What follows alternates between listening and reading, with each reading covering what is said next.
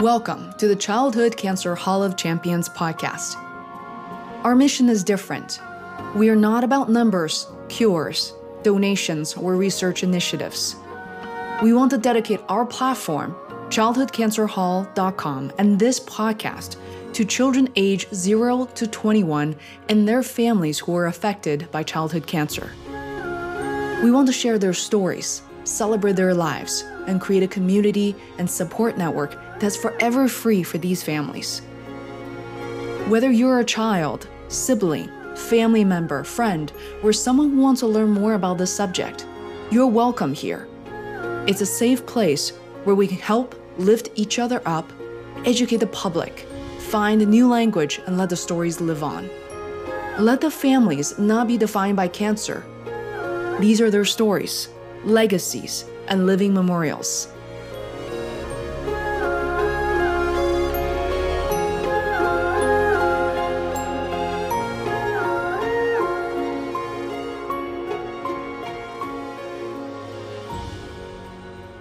Welcome to another episode of the Childhood Cancer Hall of Champions podcast. This is your host, Fei Wu. On today's episode, I get to chat with Chris Jerome, mother of Anna Jerome. Anna was a very happy, friendly, and smart girl. She was a daughter, a twin, a big sister, a cousin, a student, an athlete, a band member, and a friend. When she received her diagnosis of AML, an aggressive form of leukemia, the summer before her freshman year at Boston Latin School, the whole community was shaken. Anna enjoyed shopping, music, going to Patriot games, but most of all, she loved the beach. Her favorite places to visit were the Cape with her cousins or Myrtle Beach with her family. Anna's Pals Beach House will offer an essential respite from a clinical environment for immunocompromised pediatric cancer patients and their families, allowing them the opportunity to breathe fresh ocean air and recharge, while connecting with other families who have had similar experiences and helping to prepare them for the road ahead.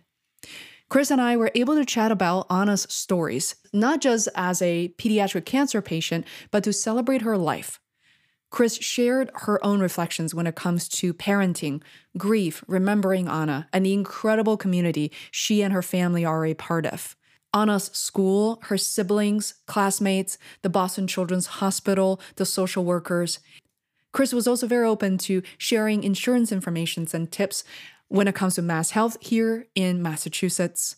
So on behalf of Childhood Cancer Hall of Champions, I want to thank Chris and her family for allowing us to share their stories. If you would like to learn more about our work, please visit childhoodcancerhall.com. If you would like to share your story or someone else's story, please visit our website, click on the button, share your story to get started. We look forward to hearing from you.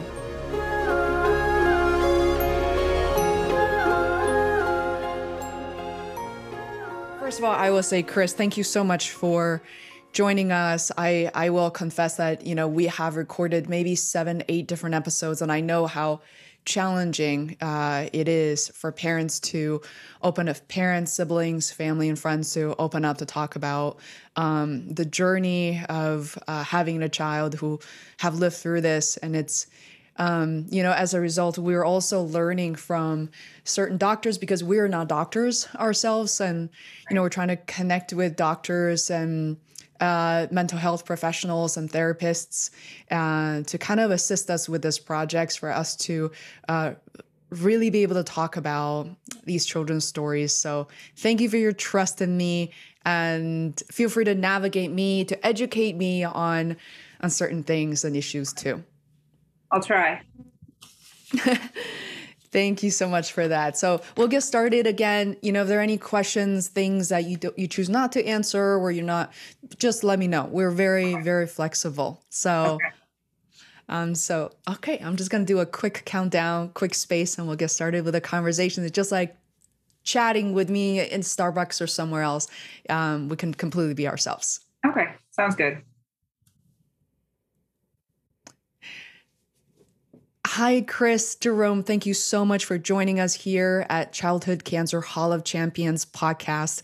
We've had this show for, a little less than a year, and I know that it takes tremendous amount of courage and for you to be here with us. So thank you so much for your time, for your attention. We really appreciate that. Thanks for having me. So, Chris, let's get started with your story. And first, I want to say that for our listeners who are not as familiar with Anna's story, and could you please tell us about her? Anna was an incredible girl. She was happy. She was friendly. She was smart. She was a twin. She was a big sister. She was a cousin, a student, an athlete. She played in the band. She lectured at church. She sang in the choir. She, was an honor roll student. She was everything that every parent could ever want in a child. She was absolutely trouble-free, fabulous. She was just great. Truly. She was healthy, never sick until she wasn't. Mm-hmm. And I read so much about Anna's stories and everything you said. And one thing that really captured our eyes was just, she has this phenomenal smile. She's so radiant. I saw some of the pictures while she was in treatment, and that smile just didn't change with the family and friends.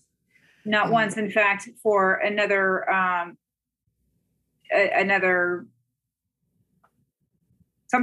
project I was working on, we were looking for some pictures of her going through treatment, she was more solemn, and I couldn't find a picture that she wasn't smiling in. I mean, the whole time, even when she felt miserable, she was her smile lit up the room, and she shared it with the world. I mean, truly, her doctors would wake her up in the morning when they were doing their rounds, and she would just wake up with a smile. It was incredible.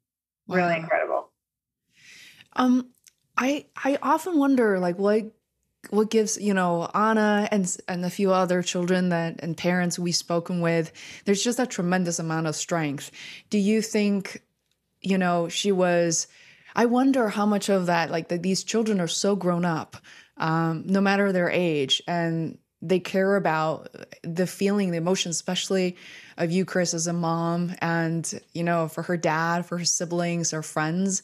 How much of that do you think she was hoping to comfort you versus she's really was able to see, like, the brighter side of things, see the things, like, beyond herself? I was just wondering. Well, she was always cup half full. Cup all the way full. She was never, she was never unhappy. She would do her homework while skipping around, practice her spelling words while dancing and singing. She constantly happy. With her friends, she was always happy. With her siblings, she was always happy. Well, not always with her siblings, but most of the time. And I really just think, I think you were right. She didn't want us to worry. And if she kept on that brave face, we wouldn't worry as much. But I think it was also just part of who she was. You smile and you get through it. And I think that's just the way she lived her life. Even when things aren't great, you fake it till you make it, and yeah. If you force a smile, eventually it becomes real. And I think she really lived by that. Wow. That's just incredible. It's something that we talk about, but really for me to let it sink in, to realize how challenging it was for such a young person, and to have gone through this for the first time and not the second time necessarily. You're really stepping into the unknown. And I'm not sure if you knew that, Chris, but I'm also based in Boston. Oh, now you're back. Oh, there we go. Oh, something, I don't know what happened. Let me know at any time if the sound is not there. So I'm not sure if you knew, but I'm also based in Boston. So reading her story, looking at the name of Boston Latin School, it means so much to me. I know my friends and, my friends' kids who have attended the school. So, as much as I mentioned that we need to talk about her journey, and, these children really battle with cancer. For any children, we're adults, but we love to get to know her life. So, I'm always curious, like to I mean, I wish part of me, like, I want to sit down, with Anna, like, give her a hug and get to know her, ask her about her favorite food, her favorite flavor of ice cream. Could you help us paint a picture? And then you're sitting, I assume this is her room. I see her name there. So that's for her services. Her friends cut her name out of foam board and they put pictures of her all over the foam board, and we just took those and hung them up. Wow. I love it. I love it. And what was she like? I would love to know, like, her favorite toys and the places she loved going to. She loved everything. I mean, she just loved life. She loved Mm. music. She loved dancing. She loved her siblings. She loved her friends. She loved to eat. She didn't find much food she didn't like. She just lived. I mean, for her short life, she really lived it to the fullest. I mean, she loved school. She was a student. I mean, if you know Boston Latin, you know that the curriculum is challenging, and she was able to. They don't call it honor roll there; Mhm. they call it approbation. And she was able to maintain her approbation status while she was in the hospital, and that's not easy, Wow. And she worked hard, and fortunately, she was bright enough, and with the hard work, she was able to accomplish that. She she was just happy all the time. That smile, as we talked about, I mean, Hmm.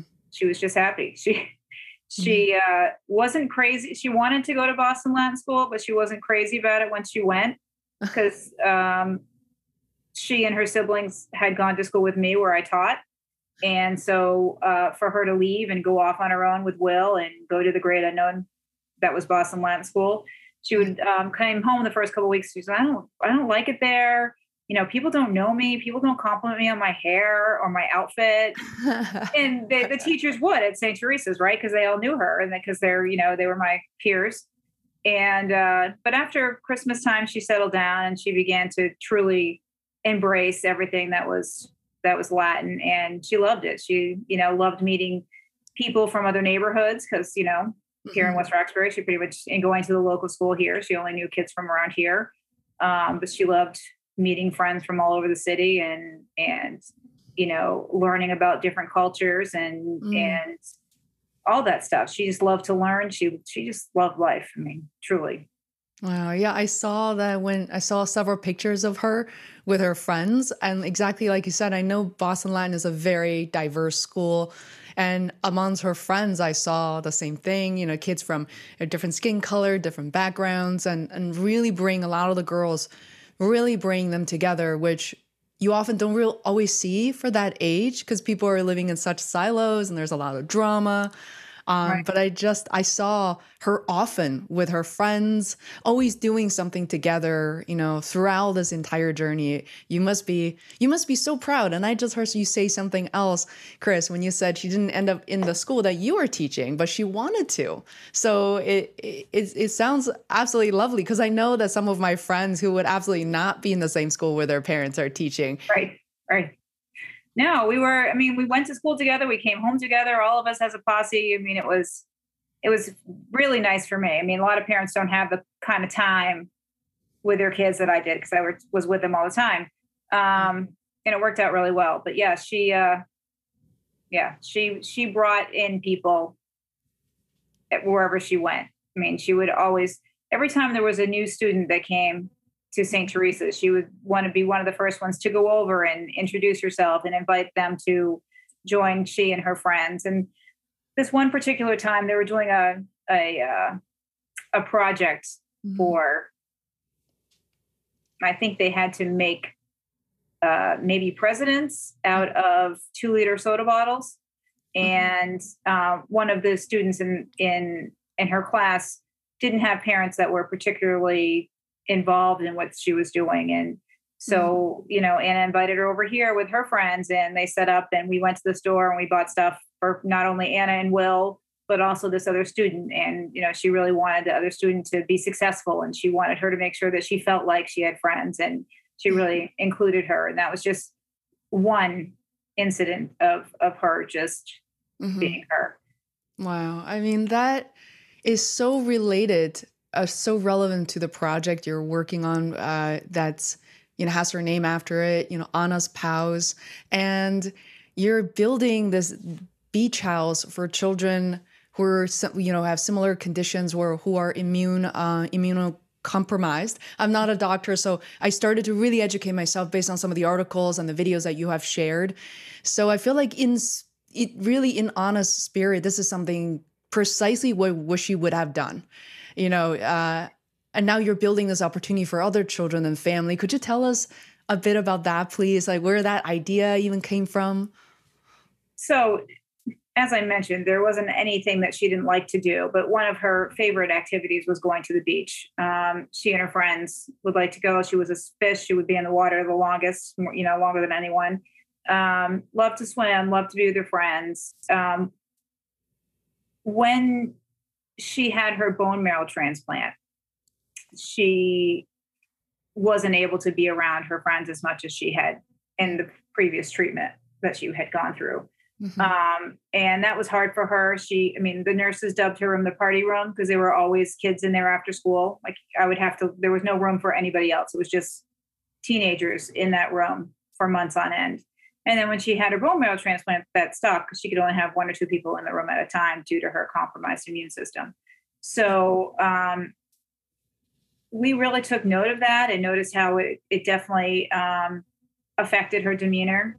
She was still happy, but there was definitely something missing. And when she came home after her bone marrow transplant, she was given a list of no's. You can't eat any fresh fruits or vegetables. You can't have any watermelon. You can't eat salad. You can't have any takeout. You can't have your friends in your house. Mm. You can't be around other people. You can't go to a store. She was a teenage girl. She was all about shopping. Please, not going to a store. That was torture.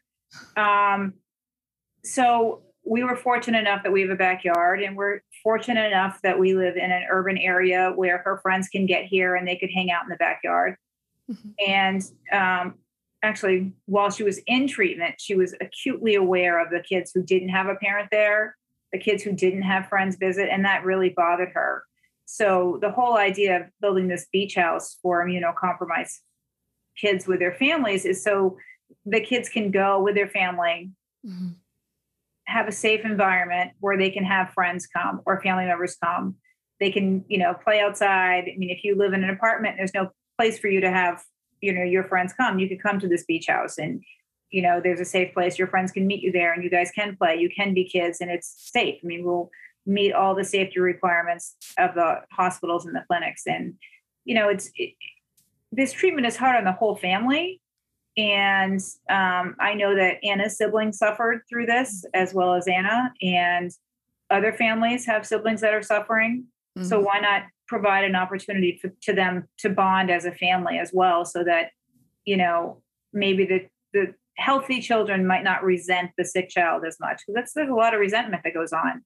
They don't mean to, but they're just kids and they don't comprehend right. seriousness of the situation. So if we could give them an opportunity to get away as a family and, have have grandma come visit, have, your friend from school come visit for a day. It raises everybody's spirits and, makes everybody feel better and a little bit more normal.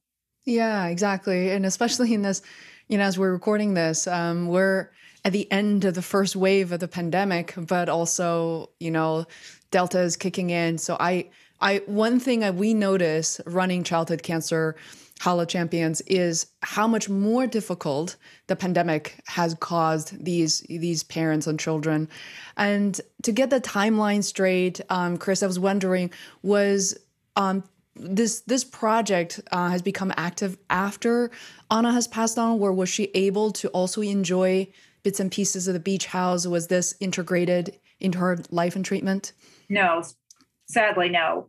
We have developed the idea after we were reflecting on her treatment and what would have made it better for her, what would have made it easier for her, and having an outlet definitely would have. And there's just no place for an immunocompromised family to go. You can't rent an Airbnb, right? Mm-hmm.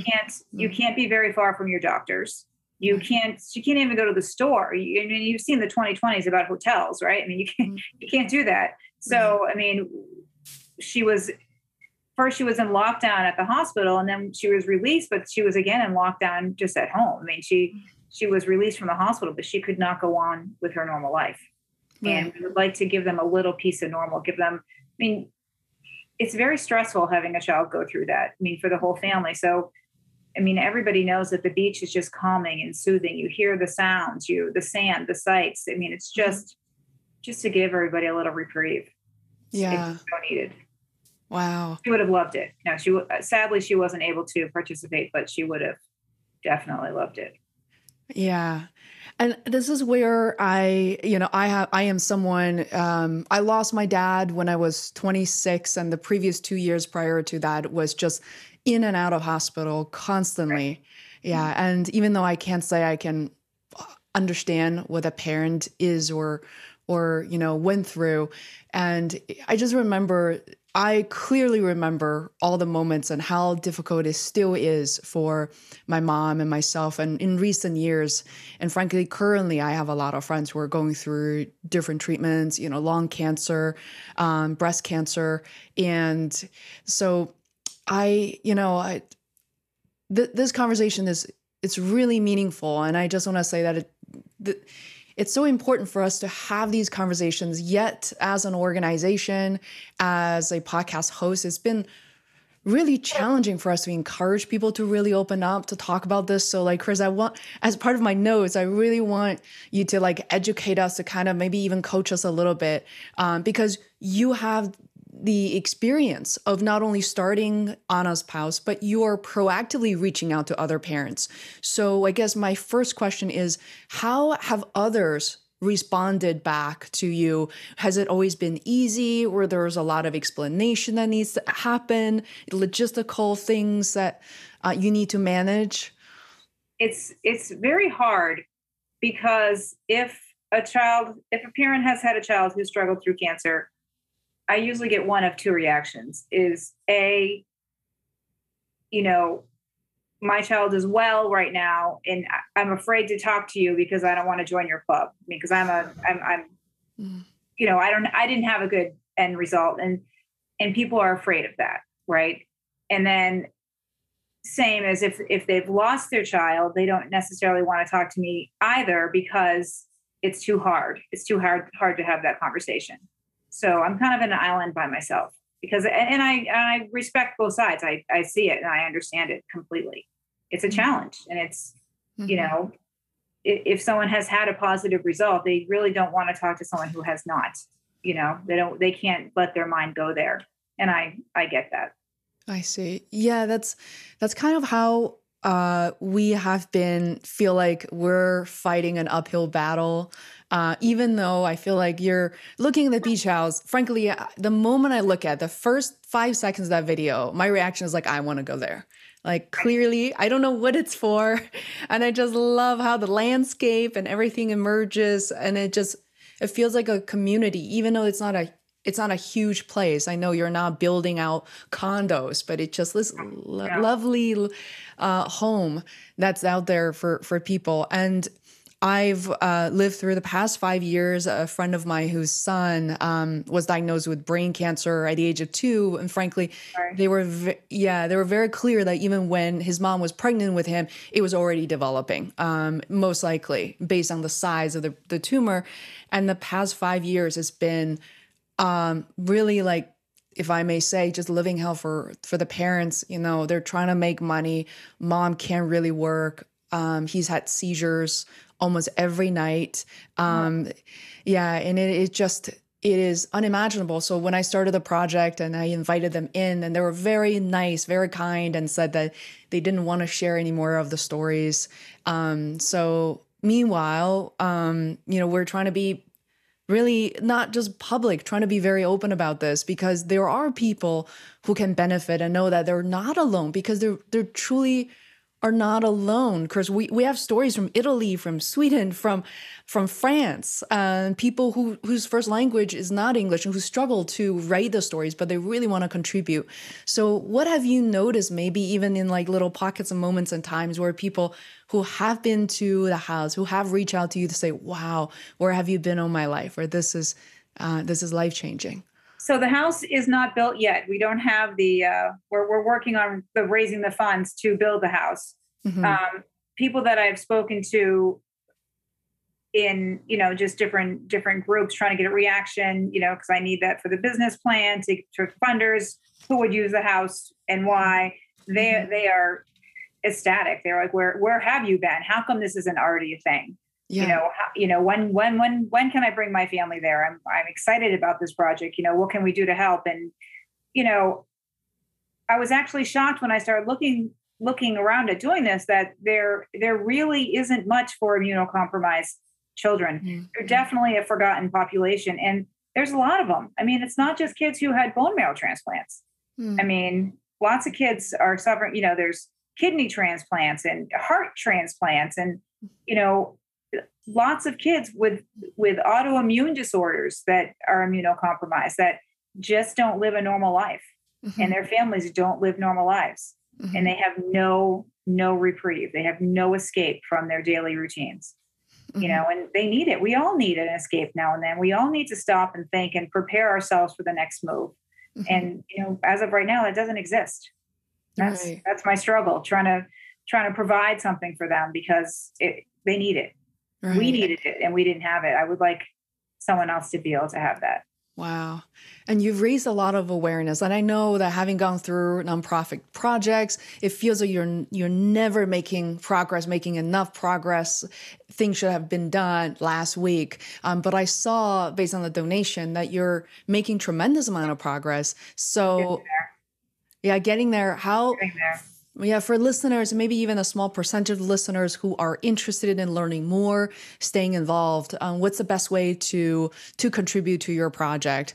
Maybe there are monetary options, but maybe there are other ways to contribute. If they don't have enough money, what are your thoughts? The best way is through our website at annaspals.org. Hmm. And any amount, any donation, $5 to $5,000. I mean, we'll everything works. The small donations add up after a while, and Hmm. it's just so needed. It is so needed.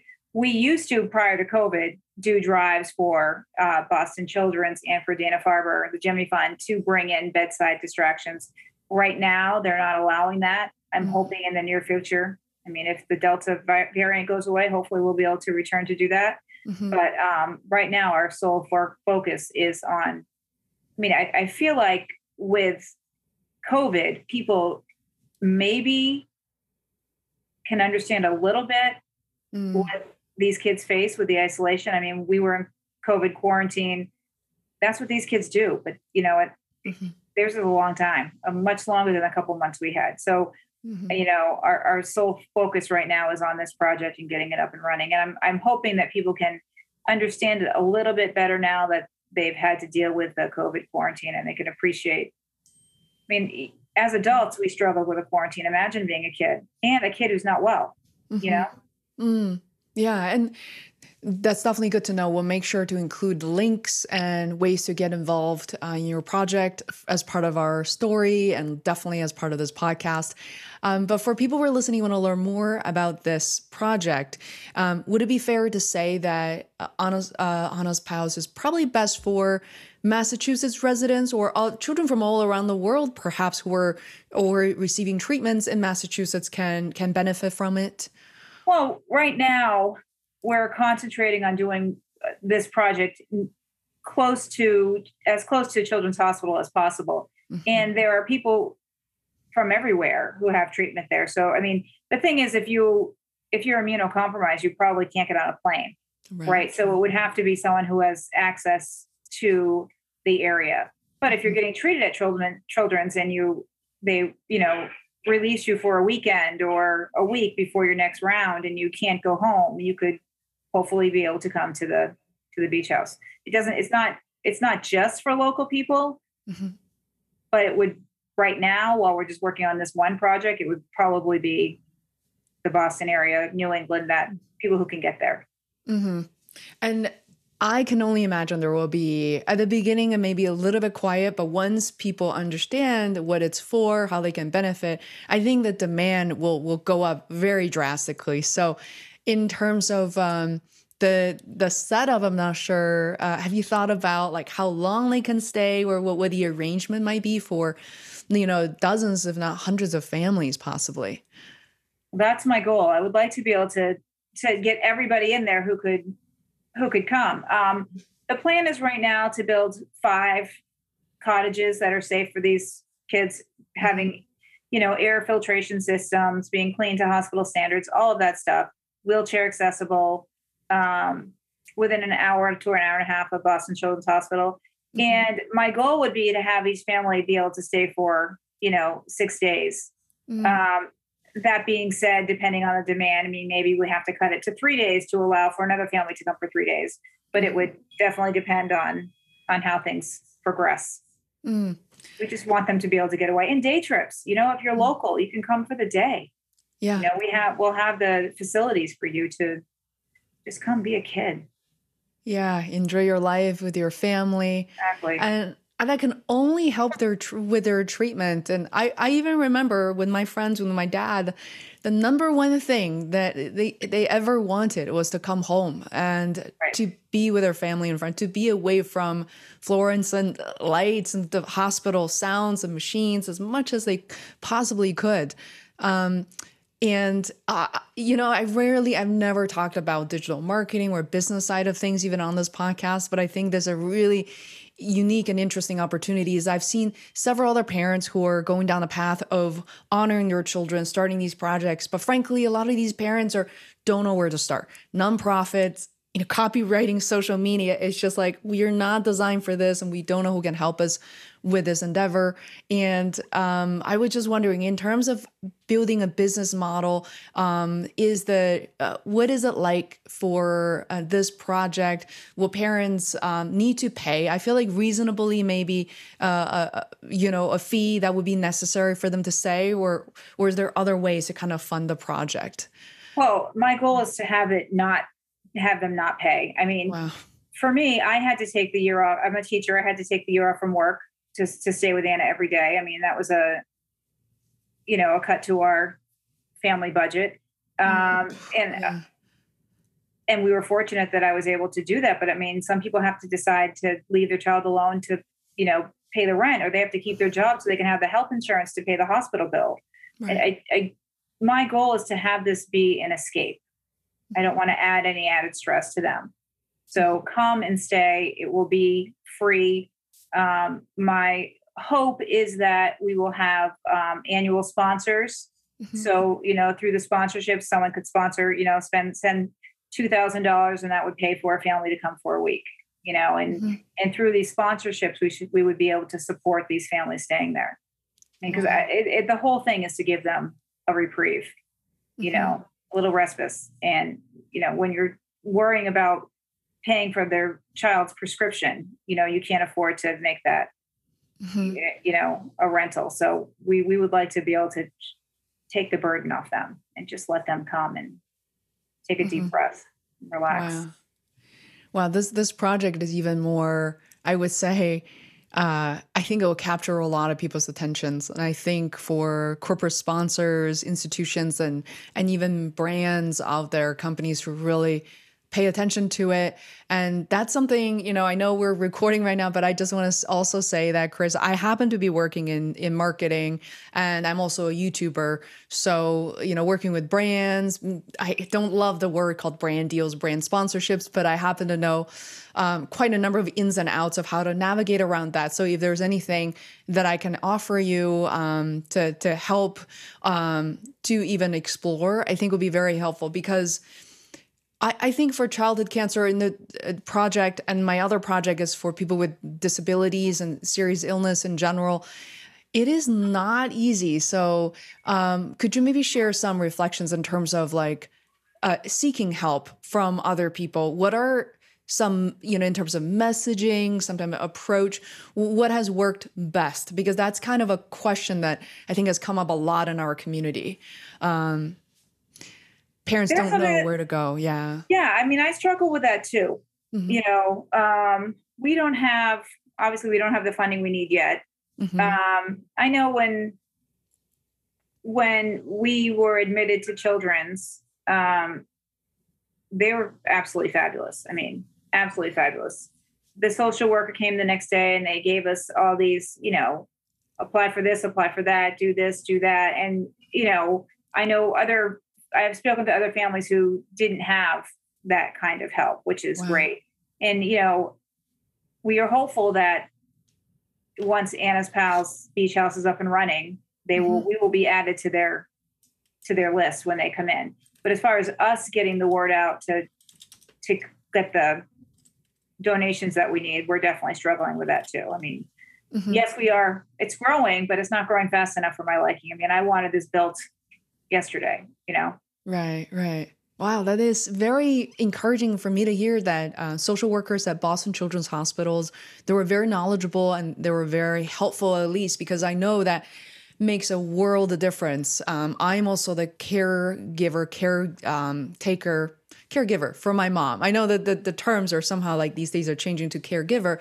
And I had no idea what I was doing. And, my mom, it is very challenging. She's being elderly, like how do I transport her, carry her? How do I find a translator for her? The littlest things that I didn't even think about, they were able to trigger and help me out with. So I would love to approach them. I feel like number one, who knows, they might be interested. Most likely they would be interested in your project, but I would love to approach them and maybe interview someone so that the knowledge can be shared a little bit more broadly, because there's certain things that comes from, the US federal government that is helping people, even though state by state, the rules and the benefits can drastically differ. Absolutely. Wow. So definitely tell us learned that over COVID. What's that? I'm sorry. Yeah, sorry. Tell us maybe a bit about what you learned from the social workers, or there's some of the things maybe parents should think about, because it's always such shocking news. I've not heard of one person who is prepared for what's to come. So yeah, you don't know. I mean, Anna's story is that I thought she had strep throat. I mean, I brought her in for a strep test and she had leukemia. I mean, who thinks that, yeah. So I guess the most shocking thing for me was they asked us to apply for Mass Health, and we had private insurance. Right. And they said, apply for Mass Health anyways, because the copays are astronomical and Mass Health will cover your copays. I'm like, what? And, we did. And Mass Health helped us out a lot. There was one particular medication that Anna had to take when she came out after her bone marrow transplant. She had to take it for a week, and each dose was $17,000. And Mass Health picked up the copay for that. I mean, we would have had to sell our house. I mean, Yeah. And I think of that, people without insurance. I mean, what happens to them? How do they pay these bills? And so just that little nugget was very helpful. And actually, fast forward, I had a friend later after Anna who her sister was diagnosed with ovarian cancer, and her sister, just worked at a dry cleaner. She's older, part-time job, working at a dry cleaner, didn't have great medical insurance and had to go through these treatments. And I said, apply for Mass Health and maybe they can, and she was able to get some help with that. And, that's just not common knowledge. You feel like if you have insurance, then that's it. So, I mean, that was probably one of the greatest benefits that those social workers pointed out to us, because we wouldn't have known. And I wouldn't even considered it. It wasn't even on my radar. We had insurance. Why would I look elsewhere? Wow, Mass Health is incredible.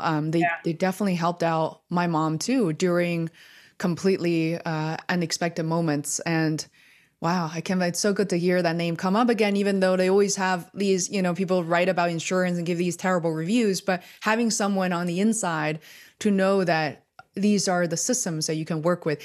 Right. Chris, can you think of anything else? Like, I know we're here in Massachusetts and where Obamacare first started, and thank God. I mean, just the whole pre-existing condition aspect of it. I think about that all the time. Had Anna been here today, would she ever be able to get insurance, knowing that she is a risk of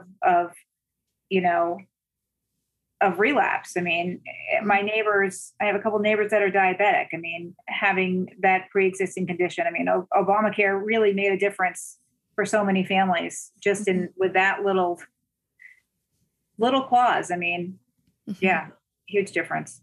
Wow. And I think here in Boston, we are so fortunate that there are just so many great hospitals and great minds. And we have, Tufts and Harvard, all these, great students, researchers working on the next best thing. I mean, I feel like Anna at the end was on a clinical study, and that probably gave her another month that she wouldn't have had. And that was from one of our researchers right here. I mean, I feel like, living in Boston was definitely to our betterment. Wow. Sure. Yeah, for sure. And I have learned, and I currently am working with, I have worked with several palliative care doctors, and something I didn't even know what the word palliative care even meant. And, I remember both my parents myself included, were very poor mental health for the last year. It was just so much to go through. And my dad was also receiving treatments in China at the time, which has a very different, I would say, very different mentality, different treatment plans. And one thing that I still have nightmares for is whenever he was at the ICU, there was a light next to all these names, and other people are always green or orange, but my dad's was always red. Red means he could just go any moment. And we were living in that fear for months. And I was thinking, like, from a user experience perspective, that was probably the worst design I've ever seen in this world.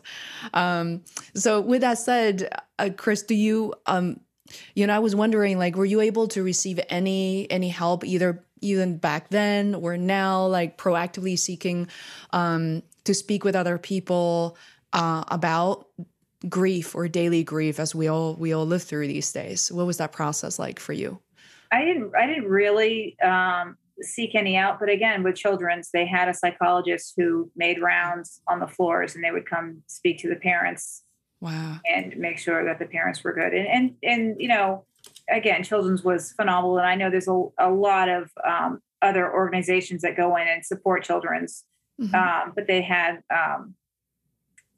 yoga for parents, massages for parents. I mean, all that stuff. I didn't take advantage of those, but I know people who did, and it was beneficial for them, so yeah, I think, you need it. You definitely, you need my escape or my treatment for myself when my therapy was when Anna's tutor came for the day. I would take a walk. So that was my outlet. When, her tutor was there, I'd leave her with a tutor, and I'd, walk around the Longwood area for that hour and come back. Wow.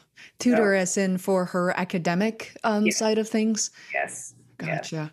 Yeah. Wow. And actually, on that note, I remember, recently we started this, we call it a campaign, but just asking parents, how do we make our children and family 1% happier and more comfortable? Just 1%. I feel like we could all do something. And one thing I heard was several parents replied the fact that their teachers were treating them normally. You still have your responsibilities. You still have homework due. You're supposed to help other students or be helped. Hearing that the tutors were active at the hospital, do you think it was very positive for Anna during that period of time to have that normalcy? Yes. Well, she had one tutor that she really liked and was very, again, she was at Latin school, so her classes were a little bit more challenging than some of these tutors were prepared for. She was taking Italian. There wasn't an Italian tutor. She was very frustrated about that. Yeah. Fortunately, one of her friend's mother was from Italy, so she stepped in to help her out. But yeah, I think that having that routine. So the story was that her twin brother Will, because Children's was right across the street from Boston Latin, he would collect all her assignments and run over to the hospital and give her assignments. Then he would run back to school for practice, and then while he was at practice, all her friends or the pals would come over and they do homework together, just like they would at my kitchen table. They just did it at her hospital bed. And then they would leave, and Will would come back home from practice, and they'd go over their homework together, you know, and Will would try to, fill in the blanks that Anna's friends weren't able to fill in, or oftentimes she was helping him do his homework instead. And then, I think that routine, we got into that routine, and that helped. I mean, him running over, then the girls coming over around 3. I mean, I looked forward to that part of the day when, they were all coming and it was normal. Their noise, having them all around, that was normalcy. That's what I liked. That made it less hospital-like, if that makes sense. Yeah. So that having her be accountable for those assignments really, I think, kept things more normal. Wow. I completely forgot about the fact, and I watched in the video that, as having a twin brother, not just a sibling, but somebody in your grade who's, Yes. going through the same courses. So that is just incredible to have that system, having that network and doing homework together. That is I still remember that from school days. Like, that will make the process so much easier to have that interaction and have those discussions. That's amazing. Well, it was really great too, because the doctors and the pharmacists and everybody on the floor, she had a question. I remember this one particular question was whether the flu virus is living or not living. Mm-hmm. And she would go around, and every doctor who came in, hey, one of my assignments said, what do you think? What do you think? The pharmacist, what do you think? So, I mean, she was getting input from a lot of different sources to figure out the answer to her questions. That's amazing. And then the next day she'd come in like, you were wrong. You had the wrong answer. Exactly. That would be pretty funny. Wow. I absolutely love this part of the story. It's so funny. I always write down these questions and I feel like I almost never really look at them. And what are the hardest part sometimes for me to talk about, but somehow I find it almost tolerable for me to talk about, is being someone who have gone through this. I remember I was there during the final days, really the final day of my dad, unfortunately. And I instantly knew there was a better way for someone to transition into another side of the world. My dad passed away in the ICU. We didn't really know any better. Being home wasn't an option. That's why what really propelled me to want to know everything about palliative care. So, I feel like in terms of the final days of Anna, Chris, if it's even possible to talk about, what was the environment that she was in? That's something I didn't know coming into the interview. She was home. Wow. That's incredible. Yeah. She had spent so much time inpatient. Mm-hmm. She just wanted to be home. In fact, when we took her in, she had been home on a clinical study. Mm-hmm. It was, she knew her body very well. It was obvious that I think the clinical trial had stopped working, and she didn't feel very well, and she was getting sick and clearly probably dehydrated. Mm-hmm. And I told her that we needed to go in. We need to go in and see, and she didn't want to. She didn't want to. Finally, I talked her into going in. We went to the emergency room, and, unfortunately, we found out that the leukemia was back, and it was back pretty aggressively. And I said, what do you want to do? She said, I want to go home. So we came home. Wow. Yeah. Wow. And may I ask how long she stayed at home since that trip? It was a week and a half. Oh, wow. First of all, I apologize. I should have asked, if she were home before I even approached the question, but I just had the feeling that she was home. And somehow that always, I think it's very almost comforting to know that someone is home, because I've been really advocating and pushing people to not be at the hospital. But, knowing for a lot of people that's not really an option. And that's one thing I would absolutely change if I could go back in time to, help my dad. But to be home, I also think I feel like I could already see it. Anna would have all her friends from school visiting her in turns, and to be able to see them. Wow. Not even in turns. They came as a pack. Yeah, they came as a pack. In fact, that last day they were here. They were here. They were doing her homework. She was just here. She wasn't really engaging, but she was here, and they were just sitting there doing their homework like they would any other day. Wow. That's wow. Just have to let this moment sink in.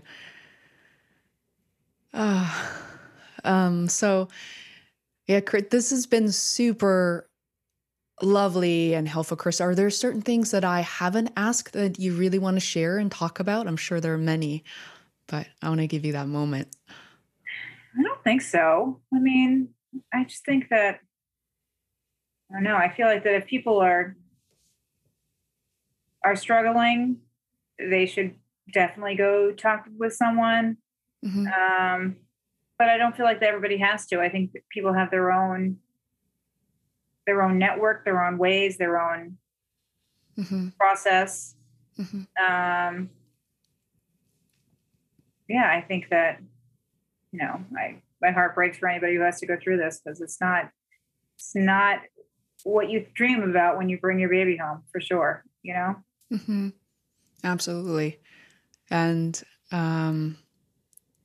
yeah, it's an incredible story, and I am so grateful for you to really, keep going. I mean, this is Anna's legacy, and I'm not a religious person, but I truly believe that there's another side of this. I truly believe we'll all meet again. Like we've never really left each other, and not in just a superstitious way. That's kind of what I always believe, that there's another side to this, not just by saying it. Like, Chris, do you feel the same way too sometimes? Or I feel like there's absolutely no way I'll never see her again. That would not, I wouldn't be able to function if that were the case. I feel like I don't know. I've had too many things that, remind me that she's still around in some way. I just feel like, I don't know. I know that my friends probably think I'm crazy and people think I'm crazy, but I just feel like there's too many, I don't know. Too many little cues. Yeah. Yeah. Exactly. I mean, everybody believes their own thing and everybody has their own philosophy, and that's fine. And I think, it's whatever gets you through the day. You believe what you need to believe to get you to take that next step, do the next thing. Yeah. I just choose not to believe that I would never see her again. Right. But I think I know what you mean. Like, over the years, and I've seen a lot of cues to all of that. Where we buried my dad, it was just, he wanted to be in his hometown, and there was just flat ground. There's nothing there. And since we buried him, there was a small tree at first, and everybody was looking. And now, it's been 11 years. And now it's a grown tree, and people, we're all thinking, like, how could this be? There's never been anything here for the past 20, 30 years. And, and then, like, my dad's favorite number, friends, is always 12. He passed away at like 12 o'clock, like 12 past 12. And I know these are kind of moments I live through, and a lot of things I purchase now completely, and the numbers I get while waiting in line, like random things. It's just, I keep seeing it recurring to me. And even my mom and I are like, we both thought, like, people think we're crazy, but it's not, there's so many signals, that he's never left. And so I know I don't hear him or get to really talk to him, but I can absolutely feel that he's always been there. So, I believe in you, Chris. Thanks.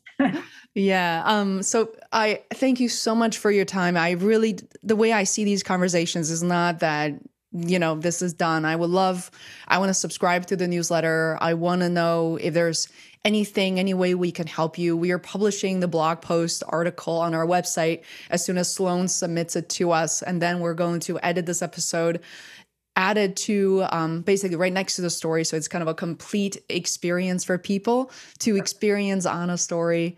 And if there's anything else we could do, please let us know.